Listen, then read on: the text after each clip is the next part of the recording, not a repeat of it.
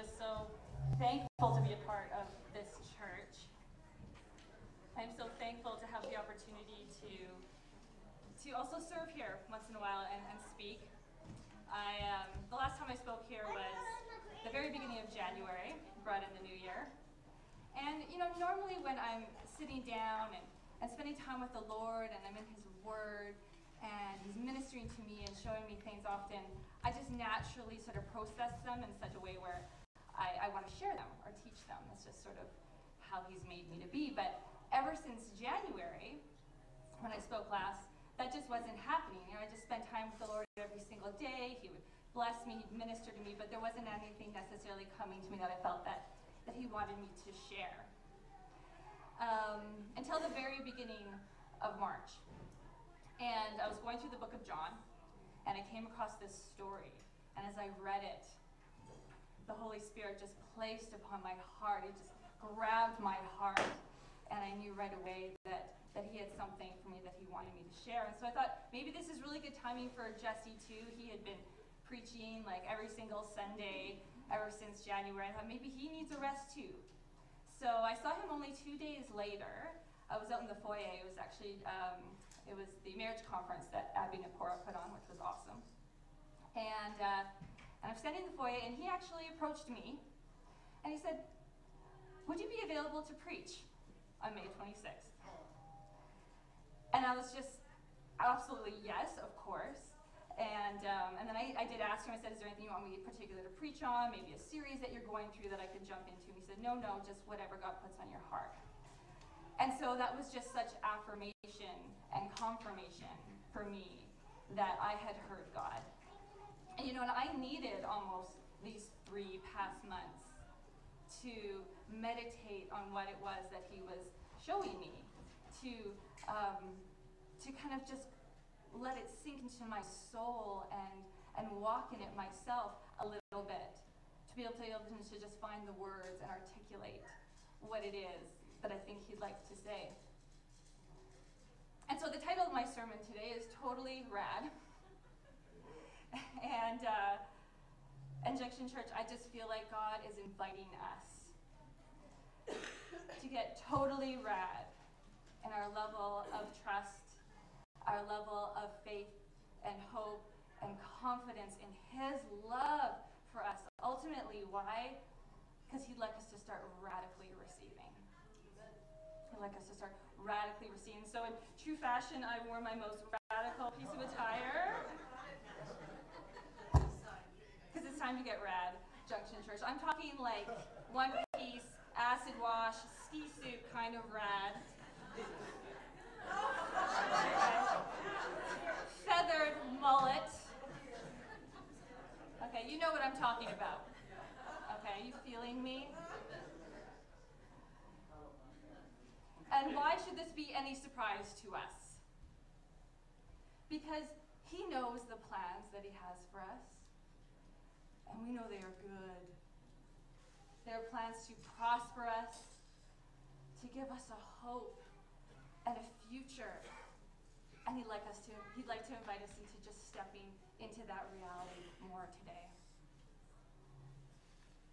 And He has set the bar so high in terms of what He's willing to do for us. I would even reckon to say, I'm going to get really radical here and say that I think everything He does for us. Everything He does for us. I mean, after all, He sent His own Son to die for us. How will He not also, along with Him, freely give us all things?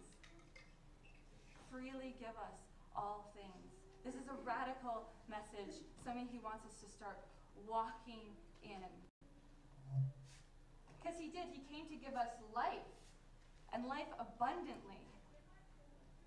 But there are things that steal our life, steal that abundance, and steal that joy. And so today, I'm hoping that those things will scatter all the more, and that a pillar of truth will sit in each of our souls. And we'll be able to start receiving radically today. So what are some of the vehicles that God would like us to take this morning to start receiving more radically? Some of you may recognize the Back to the Future car. It's totally rad. Okay, so remember that at the beginning of March, that story that I came across in the book of John. That was the story of Mary, Martha, and Lazarus when Jesus raises Lazarus from the dead. We're going to go through that together today. He also laid on my heart the story of Hannah in 1 Samuel that we're going to indulge in together today. I've got a list of other examples, that only just not even scratch the surface. And then we're going to get into the icing on the cake, and I just so hope, God, that you will stop time to give us time to get to this and just talk about some of his promises. And then give us a chance to apply it in a really intentional way. But I do hope and I do pray that the Holy Spirit will just be ministering to each of us as we read his word together today, to start applying it in our lives, in our current context, in our current circumstances, right away. Amen. So let's dive in. Let's feast together on his word. We're actually going to read through these stories together, okay? Because his word speaks for himself. I will be interjecting just to speak to some things that I think might be relevant. But Holy Spirit, I just pray for every person's mind, every person's heart, and their ears today. Lord, help us to stay engaged with you and what it is that you would have to say to each of us. Help our hearts to remain so wide open to what it is that you would like us to receive from you today. Help our ears to stay completely attuned to you and your truth. In Jesus' name. So let's get started. John 11. Now a certain man was sick, Lazarus of Bethany, the village of Mary and her sister Martha. It was the Mary who anointed the Lord with perfume and wiped his feet with her hair, whose brother Lazarus was sick. Remember that. So the sisters sent word to him, saying, Lord, the one you love is sick. But when Jesus heard this, he said, this sickness is not to end in death, but for the glory of God, so that the Son of God may be glorified by it. A promise. A promise at the beginning of a journey. Now, and I'm just going to hover on this verse for a while. Bear with me. Now, Jesus loved Martha and her sister and Lazarus. Now, Jesus loves you and your loved ones and your family. Now, Jesus loves you. This is such an important message and truth to instill in your heart and your soul. Because it is from this perspective of his unconditional love for us that we need to go forth and perceive everything that is happening in our lives. Anything less would steal the abundance that he has for us. It is from this position of his unconditional love for us, thank you, that he does all things. What does John 3:16 say? Why did he send his only son? Because he loves us. He acts out of this position of unconditional love for us. So now, Jesus loved Martha and her sister and Lazarus. And so, everything he went forward and did was based on this position of his unconditional love for him. And so it is with your life as well. So when he heard that he was sick, he then stayed 2 days longer in the place where he was. The first time I read this story, I had to read that again. So he loves them, but so when he heard that he was sick, there's something wrong with this, hey? Turn it towards me a bit more. Is that a little better? Check? Okay. Try to work with that. So he did not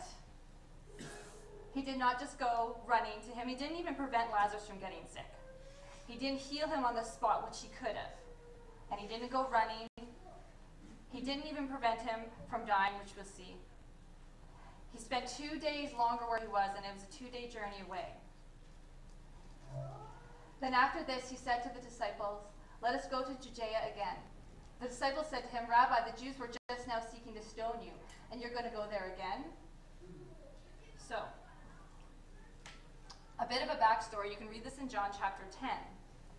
You see that Jesus' ministry and his conflict with the religious leaders of the time were at an all-time high.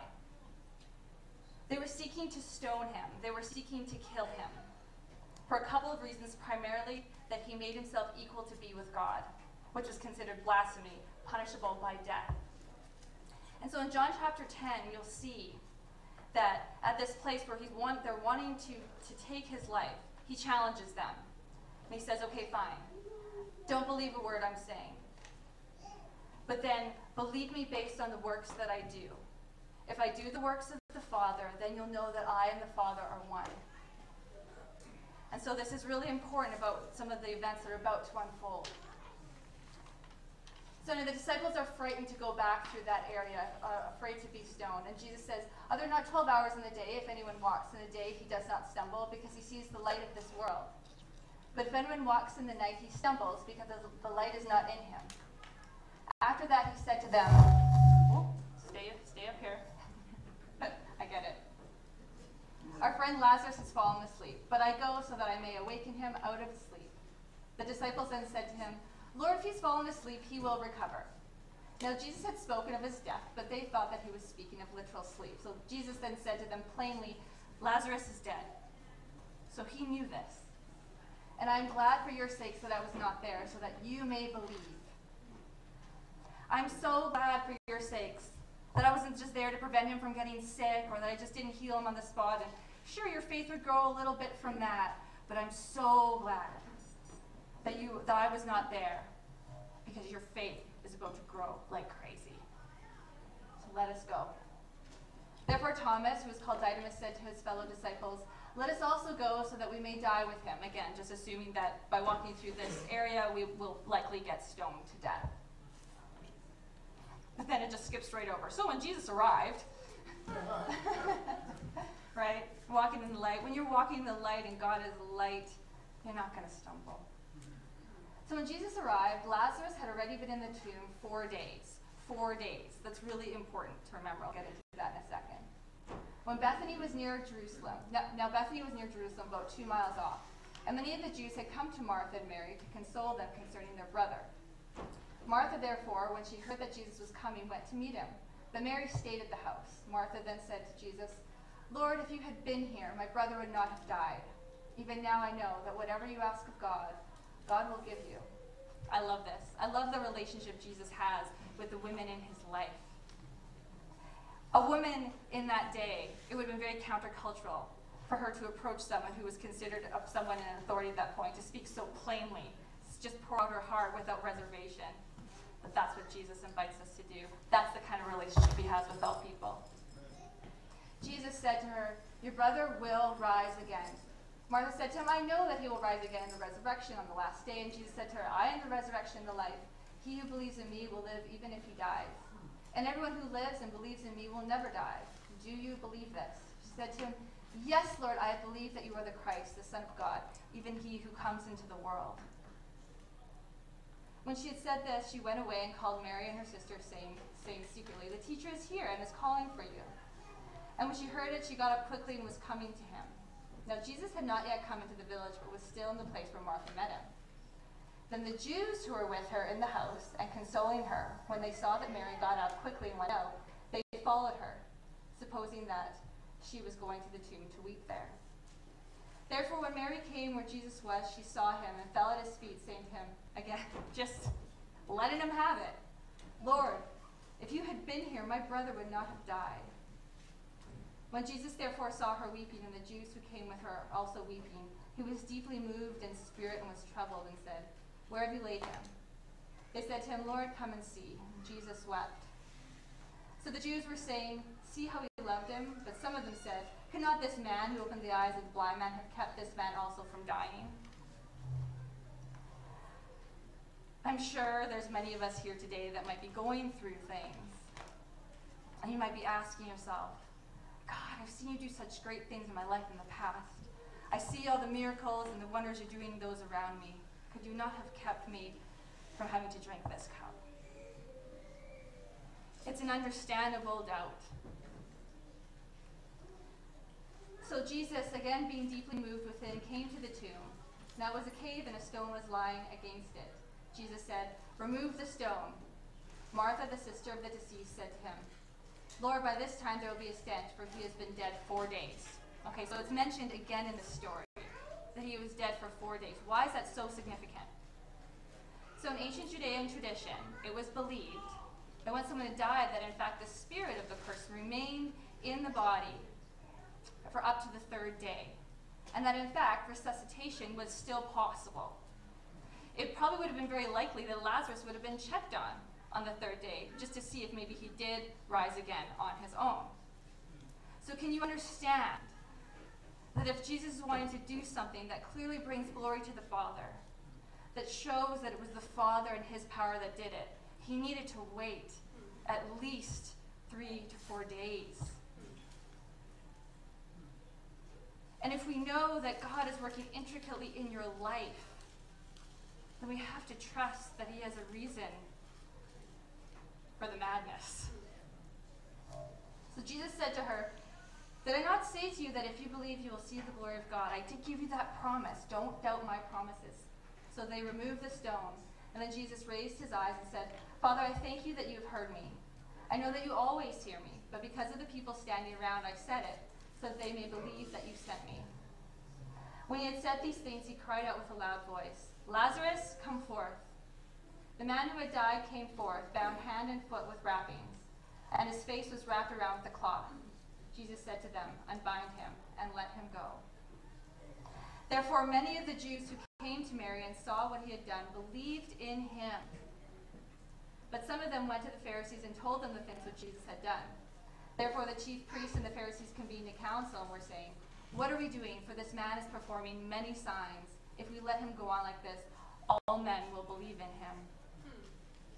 So the people, I'm just skipping over to John 12 now, verses 17 and 19, says, "So the people who were with him when he called Lazarus out of the tomb and raised him from the dead continued to testify about him." So the Pharisees said to one another, "You see that you're not doing any good. Look," and this has got to be my favorite verse in the whole one, "the world has gone after him." The world has gone after him. It was so important that this occurred. From this one occurrence 2,000 years ago, here we gather today. Over 2.2 billion people in the world today get to know the saving grace of Jesus, get to approach the throne of God with confidence, get to take on a radical level of trust and hope and faith in him and receive radically. And it comes from experiences like this and the faithful few who could just hold on and trust him in what he's doing. As I was reading this story, I hope and I trust that the Holy Spirit was speaking to you about your circumstances. I emphasized a few things, but I'll just go over a few things that really jumped out at me. Again, a few things I think God would just like to remind us about as we go through our journeys with him. Number one, he loved them and he loves us. It is from this position that he is unfolding your path. And remember, this is an unconditionally loving God who is not impotent but omnipotent. He is all powerful. He doesn't just love us. He has the power to influence every step of our lives. Timing, absolute perfection. He is not late. He is not early. He is not forgotten. He sees and he is working. In the waiting, that could be a really difficult time. But even as we see in a story, again, which is, I love this story, we see that he provided Martha and Mary with support, with comfort. And that's also a great cloud of witnesses to witness the works of the Father. Meaning is not in vain. None of it is in vain. None of the challenges or the hardships or the difficulties are in vain. You know, sometimes a sense of meaning and purpose associated with difficult things can be the difference between us having a traumatic stress response to certain things or not. And I love this absolute unshakable faith. By taking Mary and Martha and Lazarus through this difficult journey and allowing his disciples to come along, absolute radical faith was instilled in them. After reading the story, I searched the scriptures. I was really wanting to get more of an account from Mary and Martha. I really wanted to hear a little bit more about their experience and their reflections on this experience. I just wish that someone had interviewed them and asked them, if you were to do it all again, would you? Was it worth it? And unfortunately, there wasn't anything in particular. There was no commentary from them that I could find. But then it smacked me right between the eyes as I was reading forward. As we know, actions speak louder than words. And what we see, remember, this is the Mary who anointed Jesus' feet with ointment, is mentioned at the beginning of this story. In John 12:3, you'll see that Mary, when they're actually at Lazarus' house having dinner, and Mary is at Jesus' feet, and she takes what they call pure nard, a perfume, an anointing oil, about a pound of it. Now, this would have been something that likely would have been imported from the mountains of India at that time. It was extremely valuable. It was worth a year's worth of wages. A year's worth of wages. Try to imagine taking an entire year's worth of wages and just giving it to the Lord. She takes this very expensive anointing perfume, and she proceeds to anoint his feet with it and wipe her hair onto the anointing oil. And this is also very incredible, to anoint someone with oil, especially someone who is seen as someone of godly authority, someone who has favor under God, was something that was done to kings. And it was never ever done before by a woman. It would have been someone who has been in a place of authority. But again, this is just a picture of a woman who not only knows who her king is, but she knows that she can approach him with all confidence. Right? Amen. So, is this a picture of a woman who's feeling robbed? Or a picture of a woman who is overflowing with abundance? Thank God. I'd imagine she would have said, I would have gone through that as many times as it took because it changed me. And imagine how just 6 days later, when Jesus was crucified, and it probably sent many of his followers into such a state of disillusionment and discouragement, to have people like Mary and Martha and Lazarus and all those that were gathered around to see him raising from the dead, be able to say, don't worry. He's given us a promise, and his promises are good. He says he's going to raise again. He says he's going to lead us. He says that he is going to be there for us to follow. He's going to liberate us as he's promised. Until he's rotting in that tomb past 4 days, I'm not going to lose a wink of sleep over it. So what incredibly needed faith at that time. And finally, just another point from that story that is just, I find to be so important, is just to remember and to recognize that in those times of waiting, yes, we know that he's already made the way. We know that his answers are true, his promises are good. But in that times of waiting, let's just remember to be ever so supportive and empathetic, compassionate with one another, because it's still hard. It's still hard. And so, what kind of first step can we take today? What do we do with this? How do we start entering more so into this receiving now? Maybe something's already clicking for you, where you're like, okay, I get it. Radical trust, radical faith, radical confidence in him and his omnipotence over my life, and thus radical receiving starting now.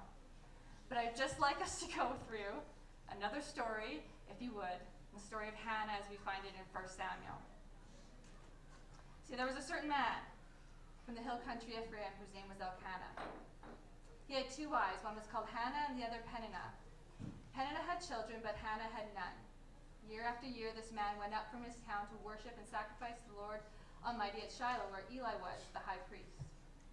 Whenever the day came for Elkanah to sacrifice, he would give portions of the meat to his wife Peninnah and to all her sons and daughters. But to Hannah he gave a double portion because he loved her, and the Lord had closed her womb. The Lord had closed her womb. Because the Lord had closed Hannah's womb, her rival kept provoking her in order to irritate her. Lies. Many lies, no doubt, Peninnah was placing in her mind. You've been forgotten. God doesn't care about you. You're worthless. This went on year after year whenever Hannah went up to the house of the Lord. Her rival provoked her till she wept and would not eat. Her husband Elkanah would say to her, Hannah, why are you weeping? Why don't you eat? Why are you downhearted? Don't I mean more to you than 10 sons? Once they had finished eating and drinking in Shiloh, Hannah stood up. But Eli the priest, I should just mention here that although Hannah was, I guess, fortunate in that day to have a husband who loved her and who cared for her despite the fact that she couldn't have children. You see, back then it was the woman's fault. And just to give you a sense of the gravity of the importance it was for women to bear an heir, to have children. I mean, it was in fact tied up and intertwined with their identities, with their socioeconomic security, with their worth in society. To the point where it was even written in the law that if a woman could not bear a child, it was grounds for divorce. So you can understand why this was terribly despairing for Hannah. And you can also appreciate Elkanah's ability to transcend cultural norms and love her despite.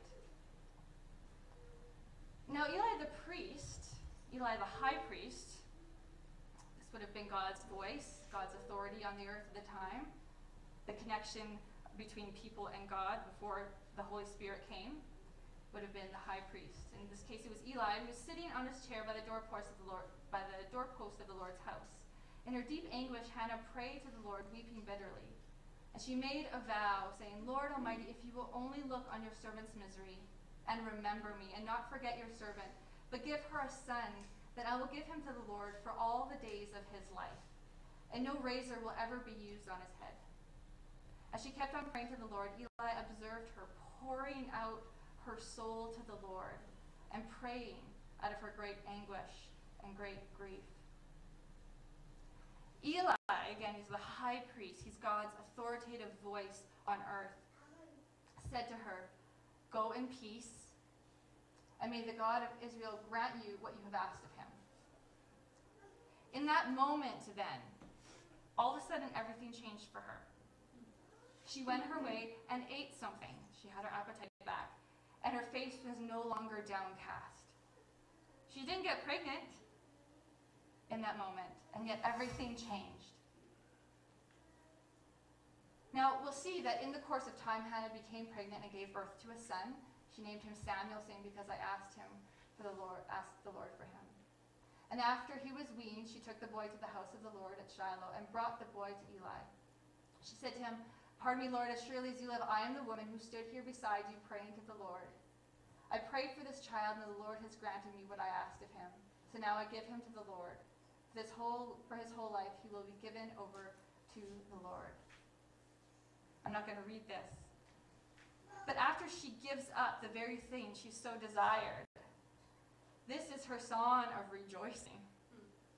This is her song of pouring out her joy and her gratitude for what the Lord had given her. Eli's sons, it's important that this is mentioned here, that Eli's sons were scoundrels. They had no regard for the Lord. They were treating the Lord's offering with contempt. But Samuel, so the child that Hannah brought to be raised by Eli in the house of the Lord, was ministering before the Lord. In other words, was a great joy to Eli. Each year his mother made him a little robe and took it to him when she went out with her husband to offer the annual sacrifice. When I read this part of the story, I just started weeping. Because, in all honesty, I think it's amazing that God answered her prayer. And she was overjoyed over the fact that she was able to have a son, but she did. She wasn't able to raise him. And I just pictured this little robe and her making it for him, and I thought, oh my goodness, I just wept. But reading on, we see that Eli blessed Elkanah and his wife, saying again, may the Lord give you children by this woman to take the place of the one she prayed for and gave to the Lord. Then they would go home, and the Lord was gracious to Hannah, and she gave birth to 3 more sons and 2 daughters. Meanwhile, the boy Samuel grew up in the presence of the Lord. The boy Samuel continued to grow in stature and in favor with the Lord and with people.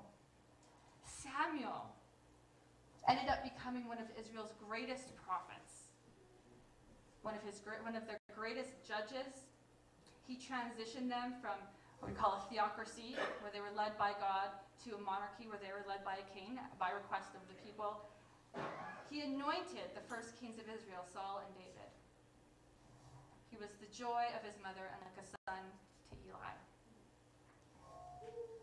And so, just going back to that stage in the story where she's pouring out her soul to the Lord. And Eli answers her, "Go in peace, the Lord's heard you, he's going to grant you your request." Why did everything change for Hannah at that point? For whatever reason, the lies scattered, and her confidence in the Lord went to a level that allowed her to no longer live in despair. She knew when she had the very voice of God, the very authority of God on her saying, "He's heard you, he's going to grant your request." She was able to go in confidence. And that is just what God would like to say to us today. Because He'd like us to live in that confidence and that abundance right away.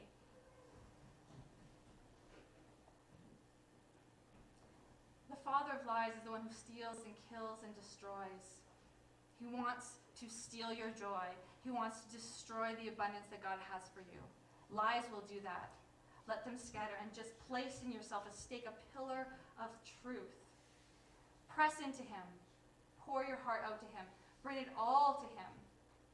We are not meant to bear the weight of the world on our own. We're not meant to bear the weight of the world on our own. Meditate on His unconditional love for you until you get the truth in and the lies out.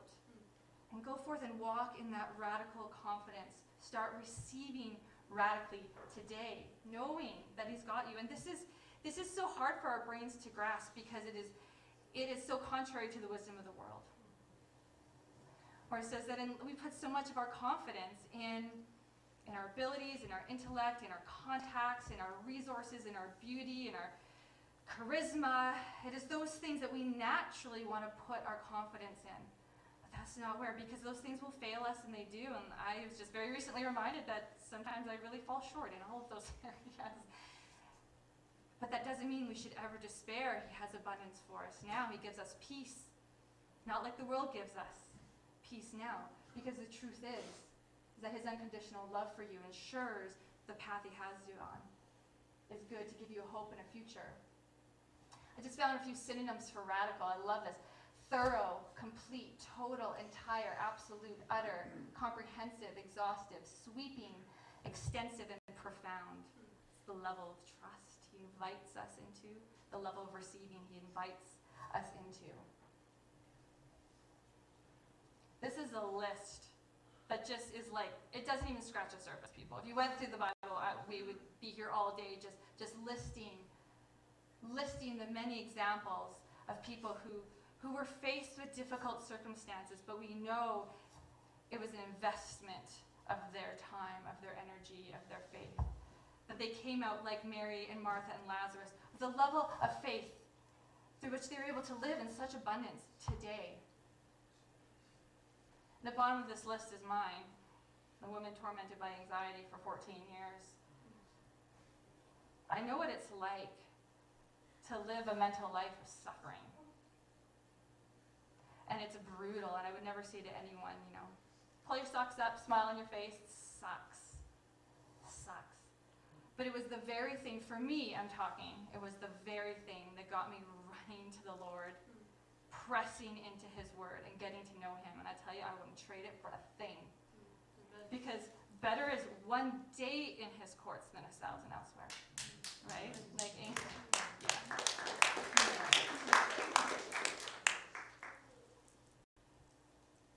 So now the icing on the cake. When we read His Word, when you meditate on His Word and spend time and allow the Holy Spirit to just minister to us with His Word, promises come. Pieces of Scripture come that just elevate you and energize you and give you that confidence. It's that vehicle that gives us that confidence, that hope. We could chew on it as we remind ourselves of them and go through some of our challenging circumstances. Two of them that God has given me for this year that I really apply, I think, to maybe people who, let's say, maybe it's not so much that you're going through a type of circumstance that's despairing, but it's challenging in the sense that God has called you to something. God has called you to partner with Him in a ministry or a role. Just like, I don't know if you were here last Sunday and Dean Semenoff shared with us his ministry, God's ministry to that he has a role in, Martial Arts for Justice, where he's bringing healing and hope to genocide widows in Rwanda. That's a big task. And imagine if he decided to wear the weight of that world on his shoulders. Whew.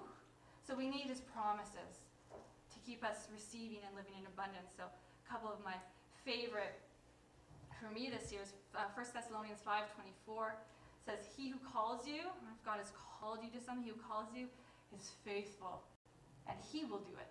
Amen. Wrap your head around that. He who calls you is faithful, and he will do it.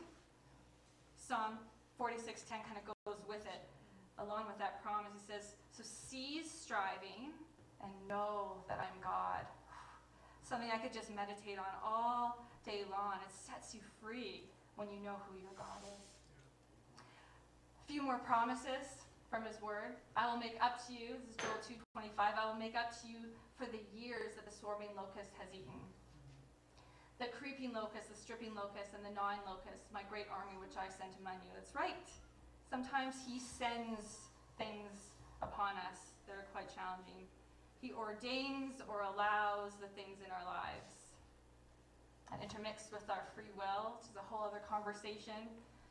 But we serve a God who is both the lion and the lamb. He is the beginning and the end. He is truth and he is grace. He is fully God and he is fully man. So yes, he is fully in control and we have free will. I'm not the designer, I'm not the engineer. I'm just trying to understand it like the rest of you, but it's amazing. But he promises he'll make up to you for the years that the swarming locust has eaten. His promises are true. And the investments yield great fruit, let me tell you. Mark 11:24 says, therefore I say to you, all things for which you pray and ask, believe that you have received them, and they will be granted to you. I mean, and at a fundamental level, do we not all just want peace and joy in our lives, in addition to specific things? But I think when we enter into this radical level of confidence in him, we can start receiving those things that we're wanting today. That fundamental peace, that fundamental joy. I am the vine. John 15 says, I am the vine, you are the branches. If you remain in me and I in you, you will bear much fruit. If you remain in me and my words remain in you, ask whatever you wish and it will be done for you. This is to my Father's glory. To my Father's glory. That's why Jesus rose Lazarus from the dead, primarily for my Father's glory, that you bear much fruit, showing yourself to be my disciples. Here's one of my favorites. Young lions lack food and go hungry. This is Psalm 34:10. Young lions, those at the top of the food chain, the strongest among us, even they will lack food and go hungry. But those who seek the Lord will not lack any good thing. I like that. You know why I like that? Because it reminds me that Jesus, the love of the Father, is for us all. Doesn't matter what your abilities or disabilities are. Doesn't matter about your background. Doesn't matter about where you come from, the color of your skin, your sexual orientation. The one thing is those who seek the Lord. Those who seek the Lord. It's they who will have no lack of gain. Blessed is the one, Jeremiah 17 says, blessed is the one who trusts in the Lord, whose confidence is in him. They will be like a tree planted by the water that sends out its roots by the stream. It does not fear when heat comes, because heat will come. Its leaves are always green. It has no worries in a year of drought, because drought will come. We live on this earth. We're in this earth and we may not be of it, but we are here. We never fail to bear fruit. Delight yourself in the Lord. Psalm 37:4-7 says, delight yourself in the Lord, and he will give you the desires of your heart. There's also a verse that says, delight yourself in his commands, in his ways, and he'll give you the desires of your heart. Commit your way to the Lord. Trust also in him, and he will do it. He's got it. He will bring forth your righteousness as the light and your judgment as the noonday. Rest in the Lord and wait patiently for him. Rest in the Lord and wait patiently for him. I just want to tell you about this dream I had. Many weeks ago, it was one of those God dreams. And you have lots of dreams every night, and they're usually just, neurological processing. But then sometimes you have a dream, and it's like, how is this God speaking something to me? So in this dream, there's this beautiful little baby, about maybe 4 or 5 months old, just like chubby-cheeked, fat, healthy, rosy, gurgling baby, and she's having a nap in this beautiful little bed with light white linen. She's having a nap, and the arms of the father are just like wrapped around her, and her sleep is the deepest, most restful sleep you could possibly imagine. She's totally checked out. I then enter into the dream. I step into the dream, and I pick up this baby. Nap time is over. I pick up this baby and place the baby on my arm. And you could tell it's really small because it's still like kind of fetal position in my arms. And I take her over to the living room and I place her down. And it's playtime. And she's sitting there, and all of a sudden, instead of doing, stuff that's worthy of a 4 or 5 month old, she starts doing these miraculously supernatural things. She starts solving problems that even, the greatest geniuses would have trouble with. Her finger dexterity is like beyond, the most developed adult. It's just this little baby, and like, what is the message there? What is the message there? Rest deeply in Him. It is from that place of absolute rest and trust in Him that He will do supernatural things through you. Amen. Rest in the Lord and wait patiently for Him. This world is filled with hopelessness, trauma, and despair.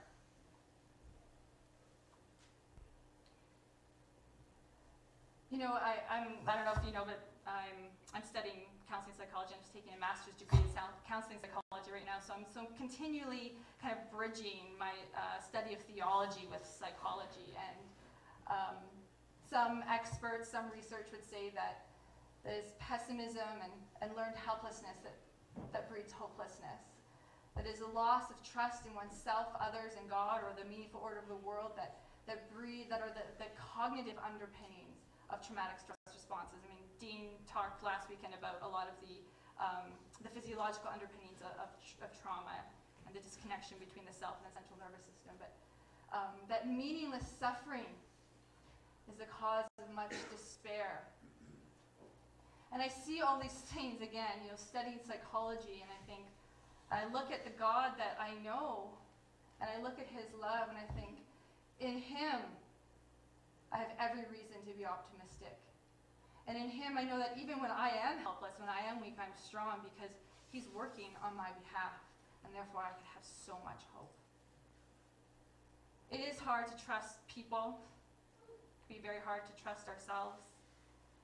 But I can totally put my trust in Him and start to undo or perhaps create a resilience against some of the cognitive underpinnings of trauma. And I know that nothing is in vain. And as you read the scriptures, it just becomes more and more apparent and more confirmed that He is omnipotent. He is an unconditionally loving God who is not impotent, who is omnipotent, and nothing is in vain, as difficult as the road may be in the moment. So there's this fancy branch of cognitive behavioral therapy called rational emotive behavioral therapy, and psychology is very good at putting lots of big words together for very simple concepts. It is really as simple as A, B, C. And so here's our chance to just apply a little bit whatever the Holy Spirit might be saying to you through this. We all experience activating events, certain experiences, maybe anticipated events. And we know we feel something in association to that event, and more often than not, we associate our feeling to the event. We consider that our feelings are the result of the experience. But it is not so. There is a mediating factor, according to this theory. That mediating factor is B. It is our beliefs and our self-talk. It is what we are saying to ourselves. It is those deeply ingrained cognitions or narratives or messages that have gotten into our hearts, our beliefs that are going to ultimately dictate our perspective and what we're feeling in regards to our experiences. And so, just to bear that in mind, we are reminded to take every thought captive and make it obedient to Christ, to truth, to love. Take time with yourself, with God, with a counselor, with a friend, to discuss and make sure that you're fully self-aware of the kinds of thoughts that you allow to enter into your heart and into your mind, because it's going to determine your experience in this life. More so, far above the actual events themselves. And I tell you, in a nutshell, as Mark 4:19 says, the worries of this life, the deceitfulness of wealth, and the desires for other things above God, which again, once you have a taste of the presence of the Lord, it'll be hard to desire other things. Just press into Him to make sure you're getting that feast. Those things come in and choke the word, making it unfruitful. But if you continue in my word, and He is the word, so His word and His presence are one and the same, then you are truly disciples of mine, and you will know the truth, and the truth will make you free. John 8:31. And that's all I got.